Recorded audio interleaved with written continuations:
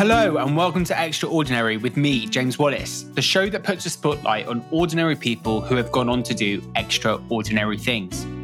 This week, I'm joined by an absolute superhuman, Esther Marshall, who tells me all about her experiences of domestic abuse, losing her sister to mental illness and starting up 2 businesses. Esther has a string of titles and accolades to her name, but above all else, she is changing the world and has not stopped giving back. Her story and outlook on life is so moving, and I hope you feel the same inspiration I did. Enjoy the show. Esther, thank you so much for joining today.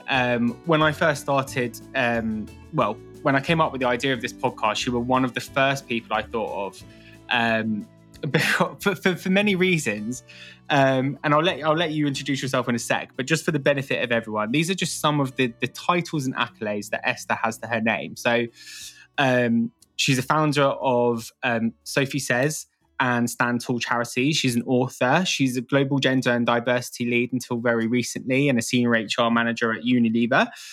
She won Just Giving Influencer of the Year, runner-up for Women of the Future. She came 9 out of 100 in Women Entrepreneurs in Tech to Watch. She won a Government Point of Light award, and she's also a wife and a mum, and she's only 31. It's not bad going, is it? Not bad going. So, Esther, I was going to say, tell us a bit about yourself and what you do, but I feel like I've done it for you.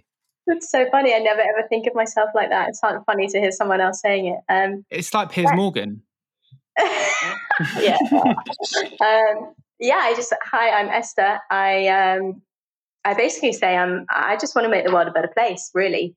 And specifically really for our next generation who are growing up in a world and society that we didn't grow up with and need a whole host of other tools and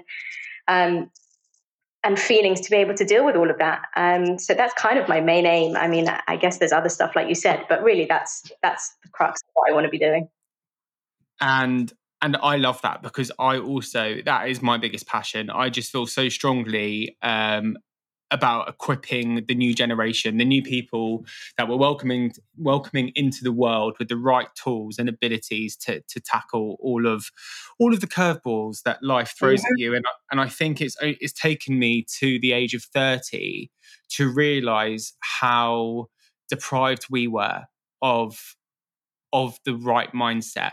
You don't talk too much about sexuality, but in my own experience, I always talk about LGBT not being on any form of formal education curriculum until way after 2002 or 2003 when Section 28 was repealed. It's like, well, no wonder there's all these kind of gay boys and girls walking around with all sorts of trauma and shame.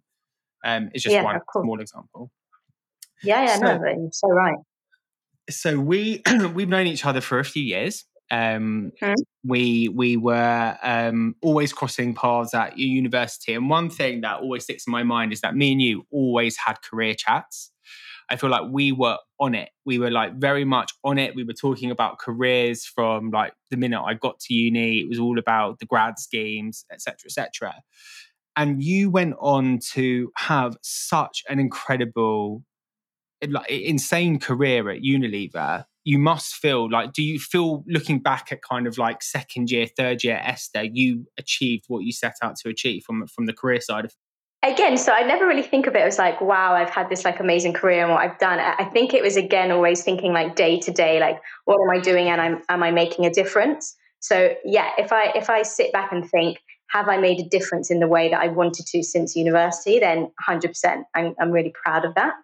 I think for me it was, everyone's saying, oh, you need to go to university, you need to do this course. And I was doing a geography course, which, great, I learned loads, but it was actually someone who said to me, you should do a careers module, that I was like, well, what is that? What's a careers module?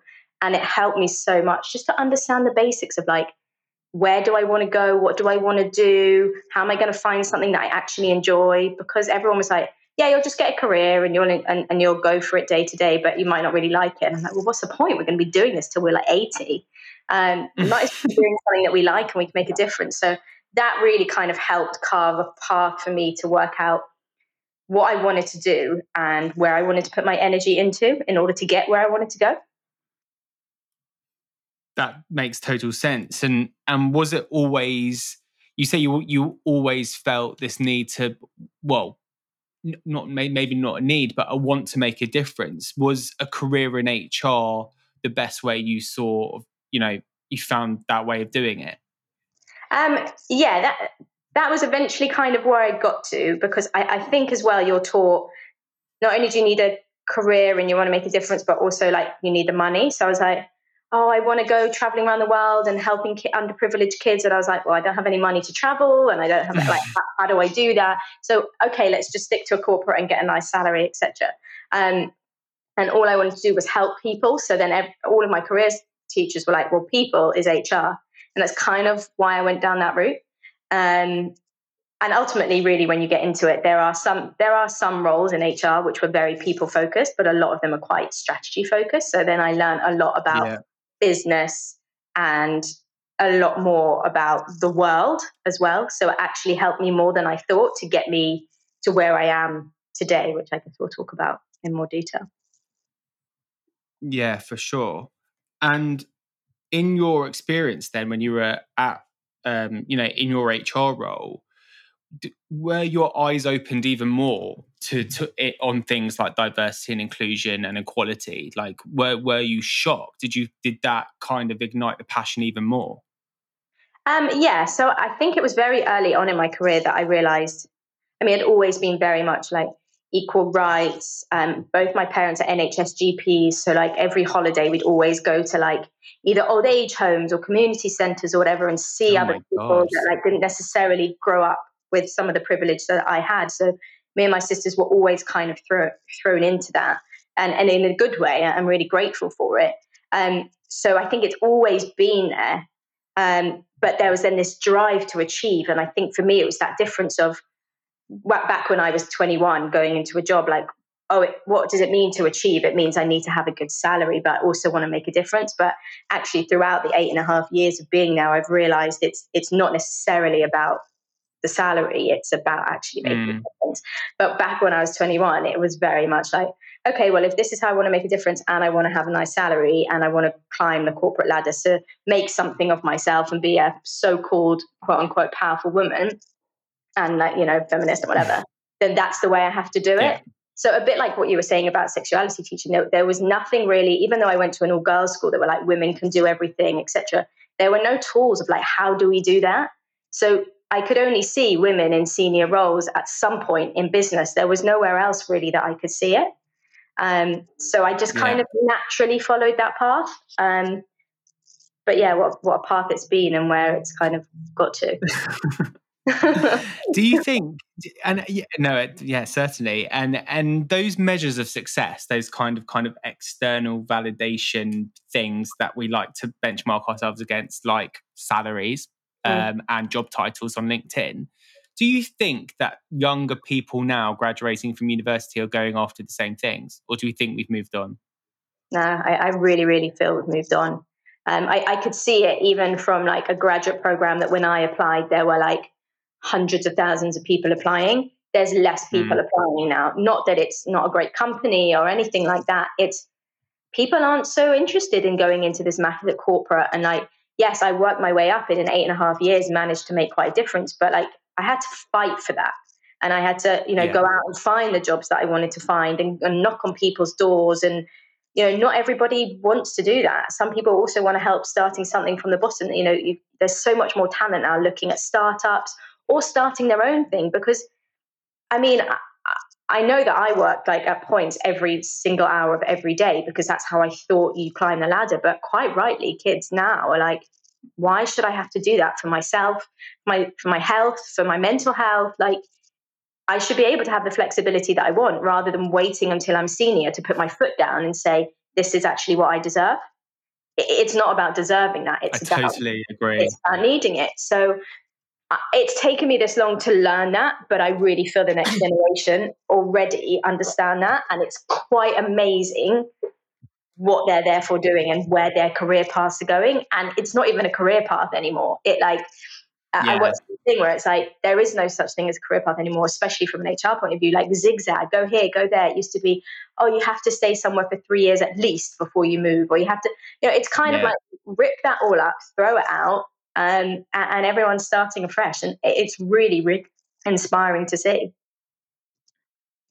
Yeah, I think I completely agree with you. From the limited experience I've had, I mean, I was a graduate assessor last week, in fact, and I could just tell that the types of graduates coming through the door are not what they used to be. It's just, I would love to be on the fly on the wall in those career modules now to see how they're talking about career paths, because I was given the same advice as you.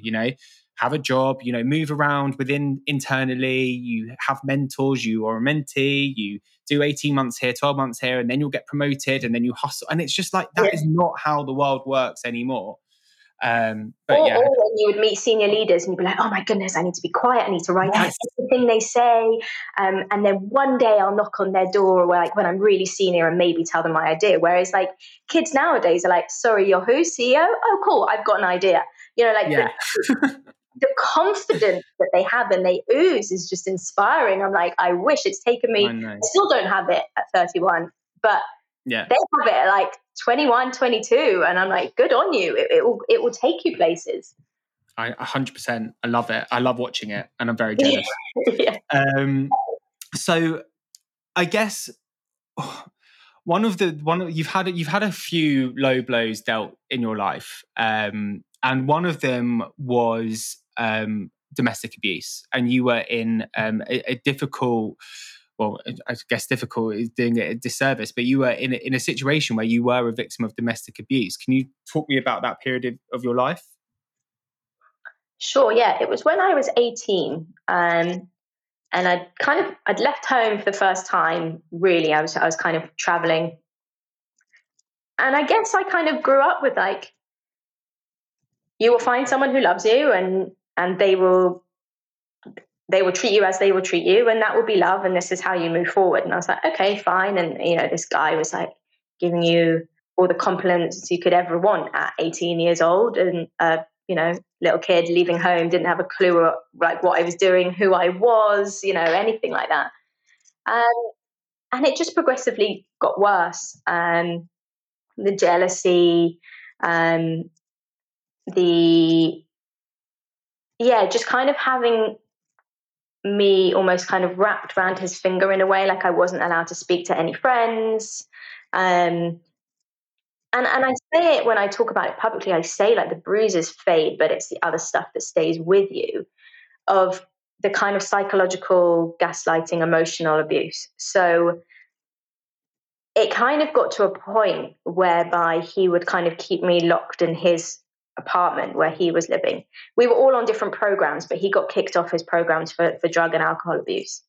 And that's obviously where a lot of the abuse would happen. He'd be like on drugs or alcohol, and then crying that I was the only one that could help him. And then, of course, I want to help someone when they feel like that. And then I'd manage to get him back and like clean him up, and then he'd kind of sober up a little bit, and then it would just like all kind of let loose. I was in hospital 3 times. And eventually it got to a point whereby, I then started fighting back, because I was like, I don't think I deserve this. I'm doing everything I possibly can for you. And then it got to a point where he was like, okay, well, if you can fight back, I need to find a way where you can't fight back. So then he controlled what I was eating. So I went down to around 6 stone. So I couldn't fight back. I have low blood pressure anyway, but I couldn't move. I had no energy whatsoever. Which so he was physically. Yeah. So I was going to say he controlled you to the point. I mean, did you know you were being controlled at that point, or was it kind of more subvert? Oh, sorry, there's sirens in the background. Or did you know at the time you were being controlled, or was this part of the manipulation and what they do? Yeah, it took me a long time to realize that wasn't love. I knew that it wasn't necessarily right, but I didn't know that it wasn't love. Because once everything was calm again, and he'd cry and hold me and say, I love you, this is, you're everything to me, etc. Then you just, you go running back. It's so difficult to say, no, I'm going to leave this all behind. I tried once to be like, no, do you know what? I've had enough. And he came, I was with some of my friends, and he came and stood in front of me, and he looked at me and he said, "This is because of you." And he ran and started running and ran into the road and nearly got run over. To which point I'm like, oh my gosh, he's going to do that. Like, I'm the only one that can save him, which is how they get inside your head. I must go back to you and I must care for you, etc. And it was very much to I want to help people, etc. But it really made me realize there's a limit to how much one can help someone, and how much someone should have to put up with. So yeah, I mean, it was over like. And this is where my ignorance. Yeah, sorry, go on. No, go for it. It was over kind of at that point. I was going to say this is where kind of my ignorance comes into it, because you are kind of the epitome, not the epitome, but you are someone who has got some privilege. You went to great schools, great education, 2 doctor parents. But I think your story is a real example of how abuse in all forms, not just domestic abuse, can happen to anyone. And I knew you roughly when you were there. I had no idea. So like, just to think of all the trauma and the shame that so many people that could be around us everywhere are going through, especially when they're at vulnerable points in their life, is staggering. And I think, the more we talk about it, the better. And that's one of the common myths of like, oh, it only happens to these people, or it only happens to those people. I had everything, I guess, what you'd say, like, you could have done growing up, like a loving family, a great education, great friends. And yet, I mean, when I think it through, like just before I went traveling, I had quite a few people in my life who were close to me pass away. And I think I felt very much while I was traveling, like, oh, I've let those people down by leaving. But this is the time of my life where this is what you do before you carry on with your life. And maybe, the more and more I've spoken about it in therapy, maybe it was like, this was my chance to save someone. But it was by no means like what should have happened, and no way. It changed me for life, for sure. And I've heard you talk about, you actually didn't start talking about it for quite a number of years. Yeah, about 8.5 years. I had friends with me that came to university who were with me when it happened and saw me in hospital and saw the weight loss and saw things happened, knew him, didn't like him, would try and tell him to go away. So for me, at least I could speak to some of those people. I had them. I did quite a bit of counseling as well while I was at university. But like you said, you knew me and you had no idea. Like, I had literally started uni and I came straight out of that relationship into university. It was just not something I was ready to talk about already. I just felt so weak. And everyone, like you said, saw me as this person of S is going to achieve this in her life. And I was like, but how can I be that person if I've let someone do this to me? It never really made sense. So yeah, it was about 8 years. Yes, 7 years. So until relatively recently. Yeah. So So what was it that that triggered you to start talking about it and do something about it? Yeah, so when I started Unilever, in my first kind of 18 months there, it was very much like a young leaders kind of culture. And they talked to me about a conference called One Young World. And I was like, they sent me the trailer for it. And it's basically young leaders from all over the world, from every single country, who want to make the world a better place, coming together in a different country every year. Unbelievable speakers, both incredibly famous and also just young people doing unbelievable things. And it's like a 4-day intense conference that I would say changed my life. You may not think this, but I am quite an introvert. Like, going to a networking event fills me with fear, that absolute fear. I don't like small talk. I can't do it. But at this event, someone wouldn't come up to you and be like, so how are you? What are you doing today? It'd be like, hi, I'm blah, blah. What are you doing to change the world? I was like, I think I found these are people I want to be with. And I just felt calm for the first time in a long time. And I met some unbelievable people. And there was one talk where a young girl from North Korea, now, although me and her didn't have that much in common because growing up in North Korea and London, incredibly difficult, she started talking about the abuse she had faced and how it had made her change her life. And I sat there in that auditorium, and I'll never forget it, being like, this is part of who I am, whether I like it or not. And in me not talking about it, I'm actually doing a disservice to what I've always wanted to do, which is help people. So I need to talk about what I've been through, exactly what you're saying, because people are like, but it doesn't happen to people like you. Yeah. And that's literally in the moment where I thought, right, I need to set this up. And throughout the relationship, I'd done a lot of writing. I guess writing kind of features a lot in in my life. And I wrote about kind of everything that was happening. And on the final day that I wrote anything down, I wrote, one day I will stand tall. And that's why I called the charity Stand Tall, because I was like, there will be days where I do not want to do this. And there'll be days that this is triggering, and there'll be days that this is really, really difficult. But if I remember that, then hopefully it will see me through. And then you went on, like you said, to be the founder of Stand Tall, which is, I believe, from what I've seen, the UK's largest domestic abuse platform for sufferers, for victims, for people who think they are in troublesome situations. Was that because you felt you didn't have access to those tools when you were in that situation? Yeah, that's exactly why. So it was literally that next day at One Young World. At the final day, they have like a massive party for everyone to go to. I didn't really feel like partying because that night, like, loads of stuff was coming back. I was having nightmares. It was all triggers of like what had happened in the relationship, because I hadn't really thought about it so long. And I was like, what did I need? And what I needed was to have a safe and anonymous place online that I could find out what I was going through, rather than walking through the doors of one of these charities and putting my hand up to be like, hi, I'm a victim. It's so difficult to say that out loud. Yeah. And then to even go, and then not even just say it out loud, to then physically walk through these doors and be like, I need help, or even call up a helpline. And I was like, there's nothing out there really. If you know of Women's Aid, or you know of these places, you can go to their websites, but a lot of it is very jargon-esque.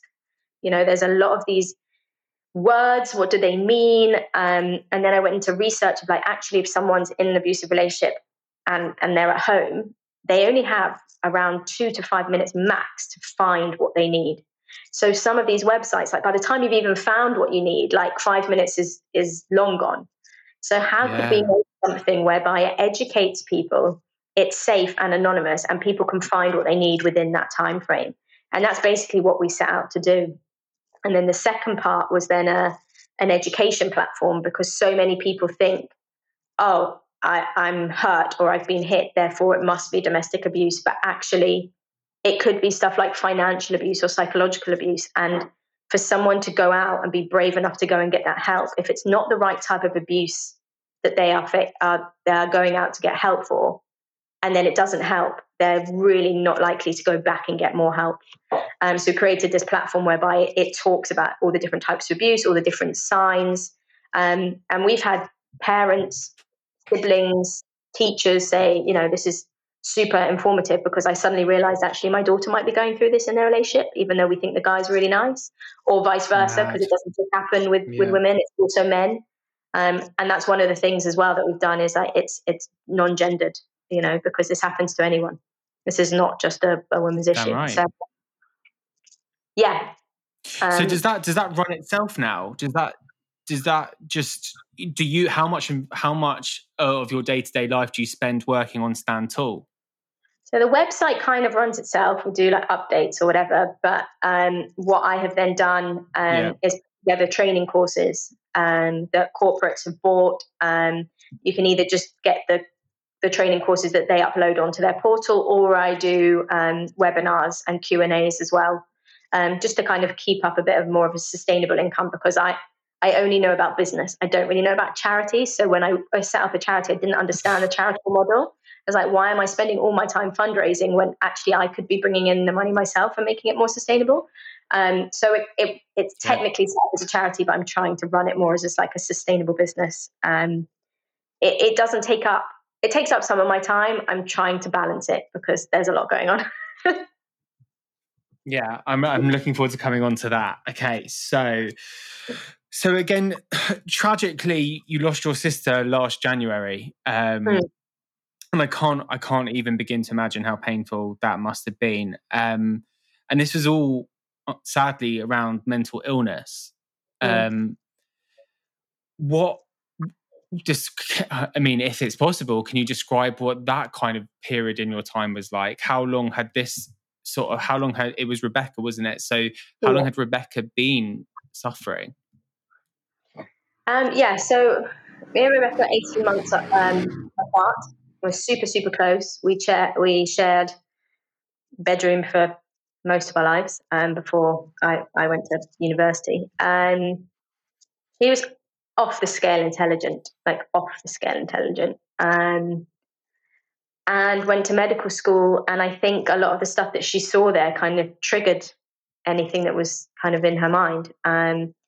You have to be pretty headstrong to go in every day. She was in A&E, and there was nothing she could have done, but some of these people were dying, and when you are somewhat anxious or feel low, or it just, that cycle, it's very easy to see. And actually, the more research I've done, the more I've realized how many doctors do end their lives, and how much of a thing it is. And it is just something that I will campaign for the rest of my life, about how we need better support for everyone in mental health and mental illness, but specifically for doctors and nurses and anyone in the health profession, because of what they see day in, day out, especially at the moment with COVID.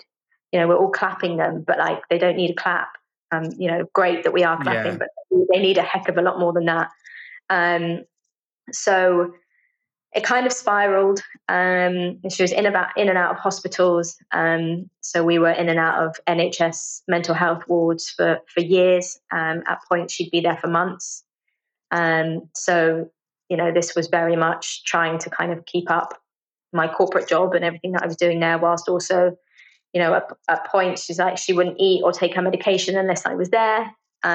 So, obviously she was priority, making sure you were there to do all of that with her. But being in one of these mental health is scarring enough. I mean, it was just, you never knew, because she was eventually diagnosed with bipolar, but before she had bipolar, there was psychotic depression episodes, there were manic episodes, there were psychotic episodes. An extreme step up for me in learning. There was one time where she had a psychosis episode and didn't sleep for 14 days. But for the first 5 days, even though we were in A&E, they were like, we have no beds, you have to take her home. And my parents were away, and I had to care for her. So I had to, the psychiatrist over the phone would tell me how I had to clean up my flat and what I had to do so that I couldn't have anything around. I had to go to one of these places where the doors open and then they shut, and then the next one opened, and I was given the medication and was told, had to learn what all the medications were, how much to give her, how to give it to her, how to make sure that it had gone down, how to deal with the ups and downs and whatever. And it becomes a carer role, like anyone who's been through any form of caring. It was intense. And nothing prepared you for that. Nothing.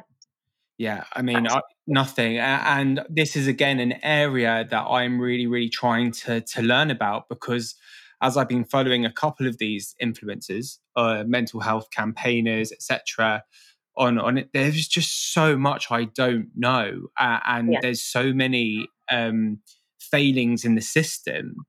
And I saw a guy who campaigns a lot, who unfortunately was in a similar position to you, who lost his brother, and he talks about the waiting list to see someone in the NHS mental health system can be up to 6 months, and it's not good enough. And these are kids who need the help, and they can't access it. And I'm keen to get your thoughts on whether you think there is still a stigma attached to it, particularly in the education system, and if perceptions of it are, well, I certainly know they haven't changed at the rate that we need them to. But do you feel like we are turning a corner on all things mental health, mental illness related? I think when I look at COVID, that's the one positive that I can see. Suddenly, everyone is talking about it because nobody understood. Oh, people would say, "Oh, I feel depressed," and like they didn't actually know what that meant. Or I feel lonely, or I feel sad. But every single person in the world, not even just in the UK, in the world, has felt that at some point over the past year. And it's been able to bring up a conversation whereby people can relate, because before people couldn't relate as much. With cancer, with other awful diseases, we know the stats. So many people have come into some form of contact with somebody who has, either passed away or had cancer. But with mental illness, so many people don't talk about it. And it's one of the main reasons why I want to, basically keep Rebecca's legacy alive. Is I think so many people don't talk about it because it's such a trigger for them. For Rebecca, she was desperately trying to get better, in and out of hospital for months and months and months. We don't expect someone who's stage 4 cancer to suddenly stand up and start talking about all the experiences that they're going through. It's such a trigger. And that's the same for mental illness. And so now that she's gone, I feel like I can tell her story and I can talk about those experiences and give an insight into what it's actually like. Because so many people don't know, it's so in the dark. These mental health wards, anyone who we met from the day that I took her in all the way through to getting to know the staff so well. My goodness, I mean, they came to her funeral, etc. I mean, it was unbelievable. Oh my God. They are absolutely unbelievable. I literally couldn't fly the flag any higher for the NHS if I tried, but the system fails. The system fails. I can't say it loud enough. The system fails. And it failed her. It failed us. It failed every single person in there. Not because these doctors, consultants, nurses, mental health nurses, anyone, security guards aren't working the hardest I've ever seen anyone work, but because the system isn't set up well enough to help these people through what they need. So I know this is a hard question, but if you had a magic wand and you could go into number 10 tomorrow, what is it that you would ask for? Well, the first thing is resources, because they are so stretched. The waiting times are 6 months plus. Even when Rebecca was having a psychotic episode, they sent her home from A&E because they were, we can't deal with this. I'm sorry, like if somebody had cancer and it just made no sense to me. Like, how can you send someone home to their sister's flat who has absolutely no? I hadn't got a clue what I was doing. Yeah. I was on the course. I was on the phone to psychiatrists every single day, and I was hounding the hospital because I took Rebecca to a hospital near me, but because she lived with my parents, it was a different trust of hospitals, and they didn't speak to each other. So they were like, "We can't get her into a bed, so you're going to have to call them up." So then I was looking after my sister whilst calling up the hospital, hounding them, saying, "Where's the bed? Where's the bed? Where's the bed?" 6 days passed while she was in that state, and to me, honestly, like, Lord knows what damage that did to her brain because she wasn't getting the right care. So I would look number 10 in the eye so deep and say, "You failed my sister, and you're failing millions of other people out there." They need to be able to get into the care. There need to be more beds. There need to be more staff, because the staff are phenomenal, but they are so overstretched, and there needs to be more money behind it. End of. Yeah, and so long as it's seen as something different, I'm not even going to say less than, but so long as it's seen different as a physical issue, we're always going to have this problem because, like you said, they wouldn't send someone home with like a limb falling off or, like you say, a cancer. So why would you send someone home who is going through, the deepest episode of whatever it is that's related to mental illness? It's beyond me. And I think you're totally right. And hopefully there will be increased funding in this space for many, many years to come. So then you got married and had a beautiful baby. And this is, I think, where there's a huge kind of another huge life-changing moment in your life, because then you go on to become the founder of another business. So can you talk to me about that? Yeah. I had always, as we spoke about, been this corporate career girl of like, oh, if I need to achieve, this is what I need to do. I need to like work my way up. So I would get into work early, be home late. I was that friend that was always late to dinners. I'm coming. I'm sorry. Oh, sorry. I've just got to answer this email. I was always that person. And suddenly I was on maternity leave, and I opened up the world. Like I saw the world around me. Like I'd been doing stuff at work and I'd been writing these reports, but I actually saw the world around me. And I went to our local library and they did like a Monday morning reading of books. And I'm looking around me, and we were living in inner London at that point. And I was like, my son is literally the only person represented in all of these books. No other kid sat next to us is. And like, what the hell is that about? And I was like, I'm working on diversity and inclusion day in, day out at work. And I'm writing these speeches for our senior leaders, and I'm doing these presentations about all the difference we're going to make. And I'm like, why are we not starting with the younger generation? This is ridiculous. And at this point, my sister was out of hospital, and she loved Rebecca. She loved cooking, so she would come over and help cook while I was feeding and doing all the stuff that I was doing as a new mum, which is an absolute, I mean, just blows your mind. I mean, no one ever tells you that stuff. I've got no idea. Yeah. I was like, right, okay, sure, okay. And so we'd be discussing over dinners, like, I don't understand. The books that we're looking at are all male characters or white male characters and all straight male characters. And they don't, and not even as bad as that. Like, there's no representation, but there's also no messages. It's like, oh, they're going to the park, right? And we were getting so irate about it. And then I started reading a lot about behavioral science, and it was like, kids, by the time they're around 18 months to 3 years old, understand, quote unquote, where they fit in society. I was like, that's mad. Yeah. My son's already 3 or 4 months old. Like, I need to be talking to him about this stuff now. And people are like, oh, but they're 3 or 4 months old. I'm like, it doesn't matter. Like, we need to get in this early. So I then started looking up books, and I was like, I can't find what I want to read him. So I basically decided, if I look at things positively, which at the time in the night with my son being up every hour, I wasn't. I was like, let's try and change my mindset of, let's think I've been given the gift of time, and I have to keep myself awake in the night because he's feeding and I don't want to drop him. Let's write the book that I want to read to him. And my sister at the time was like, that's amazing. She was a phenomenal artist, like phenomenal. And she was like, it'd be really good for me to then also do the illustrations.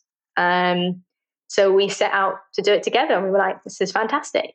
Let's write the book that we want to read to him and every other kid in the world, basically. And then she went into hospital, and soon after that became incredibly ill, so couldn't. And she said to me, look, I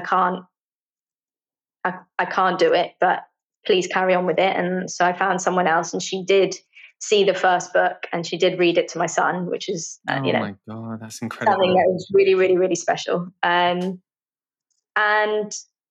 she said to me one day in hospital, she said, Esther, I don't understand why, especially when she was kind of in a deep depressive mood, she got incredibly philosophical. We would have like 5-6 hour chats.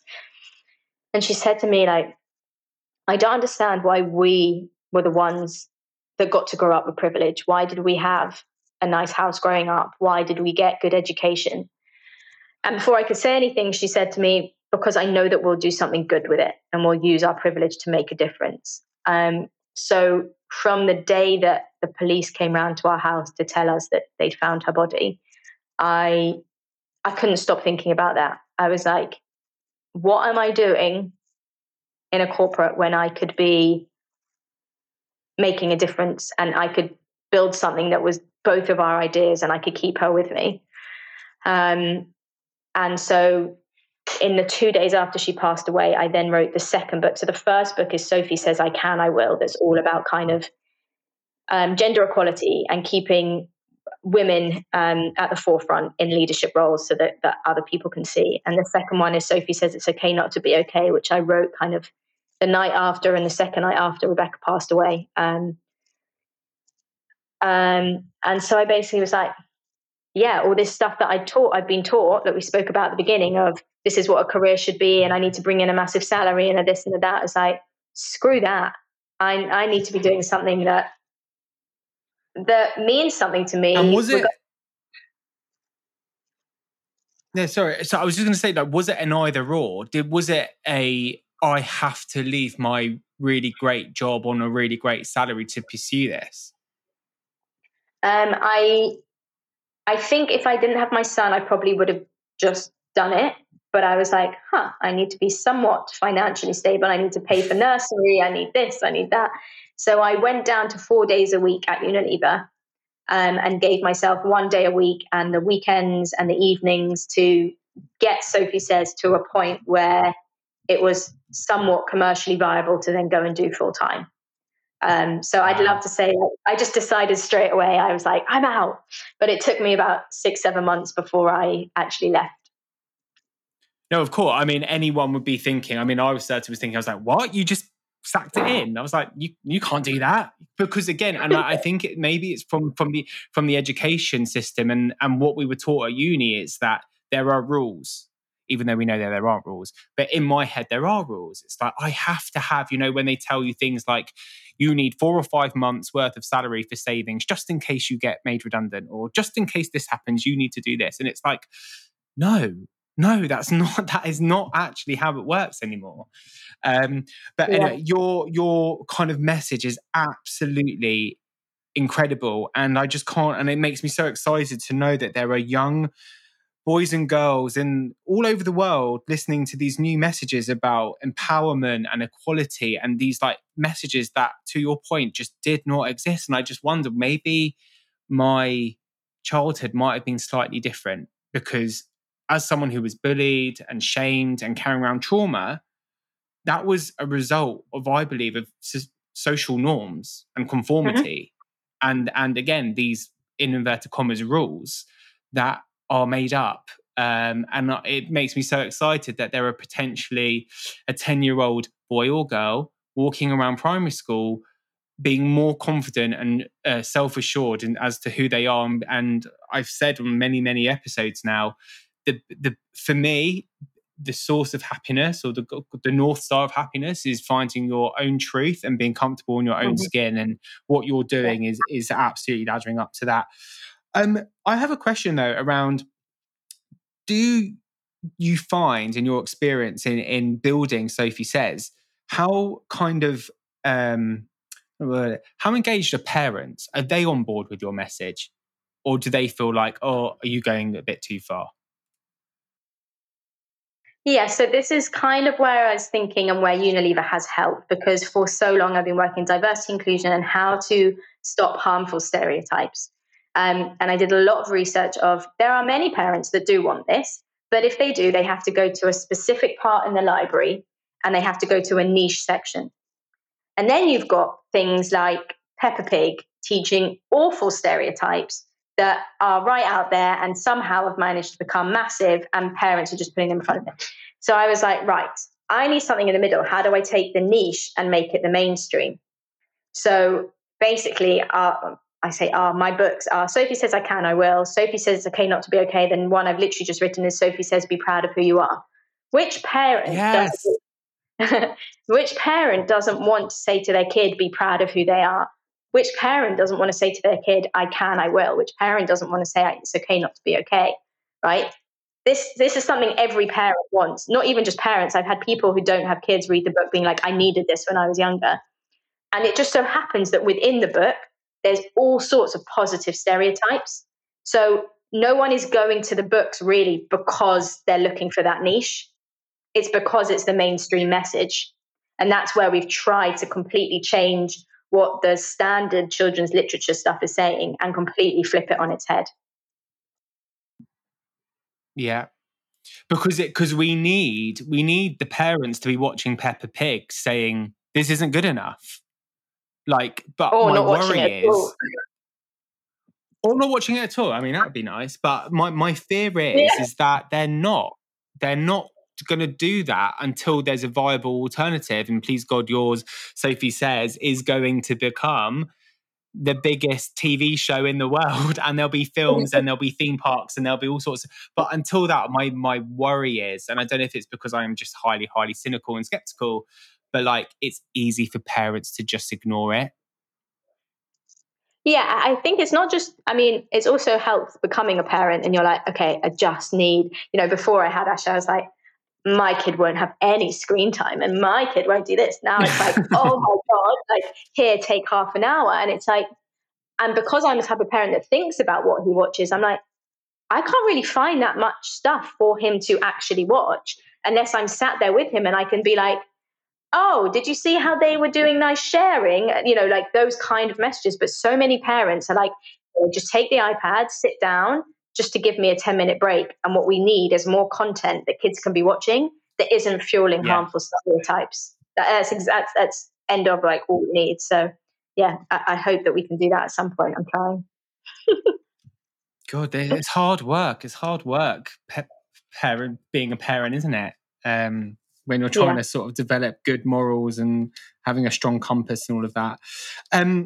One of the things I've asked people to do is write a letter to their younger selves,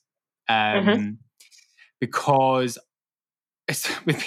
certainly I'd be so interested in yours, but what I find is that so much of what we go through as a kid or as a child or an adolescent affects who we become when we hit the 30 mark. And I've spoken to a few people now, and it's just so interesting to see how all those bumps in the road have always worked out okay. And there's a lot of hardship. And do you have yours? Do you have one ready? I do. It's a message rather than a letter, but it's still something. A message will be absolutely perfect. So when you're ready. Okay, I've written, Dear young Esther, you will grow up thinking that certain life and lifestyle will bring you joy and happiness.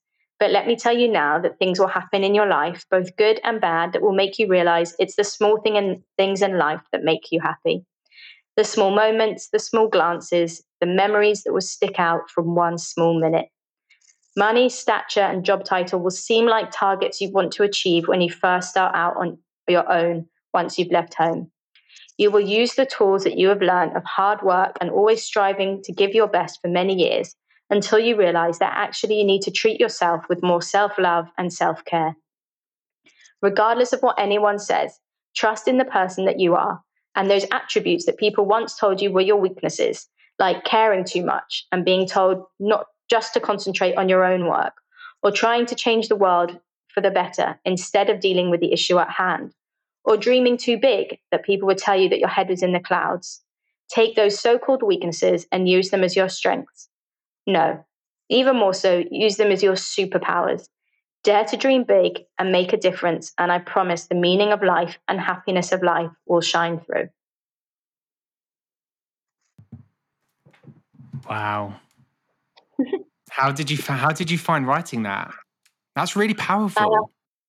Well, thanks. Yeah, I found it really good. I think it was the perfect time because I literally had to kind of write myself that note anyway after leaving Unilever and being like, everything you've worked for 8 years of everyone knowing you as the one that's going to make it big in a career and is going to have this, is completely changed in the past 2 weeks that I've left. And I'm not a completely different person. I'm the same person, but it feels like things have changed. So I found it very therapeutic to write that to myself. No, it is a very therapeutic. It was a therapist that told me to do it. Not that she wasn't my therapist, but a therapist told me to do it. And do you still, based on what leaving a corporate job is an incredible thing to do. Do you care what people think of you? I don't think so anymore.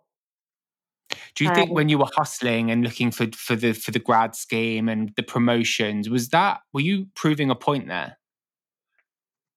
Yeah, I think throughout school, I'd always been told, I went to a very pushy school, and I was always told, like, you're not going to get 100% and therefore you're going to fail and this and that. And I always had incredibly low self-esteem. And I think I got to a point where, especially after the abusive relationship, where I was like, screw everyone who's told me I can't. I can and I will. Yeah. And so be it. And, you know, there'll be people that don't like me. That's fine. There will be people that like me. Great. There'll be people that couldn't care less. Great.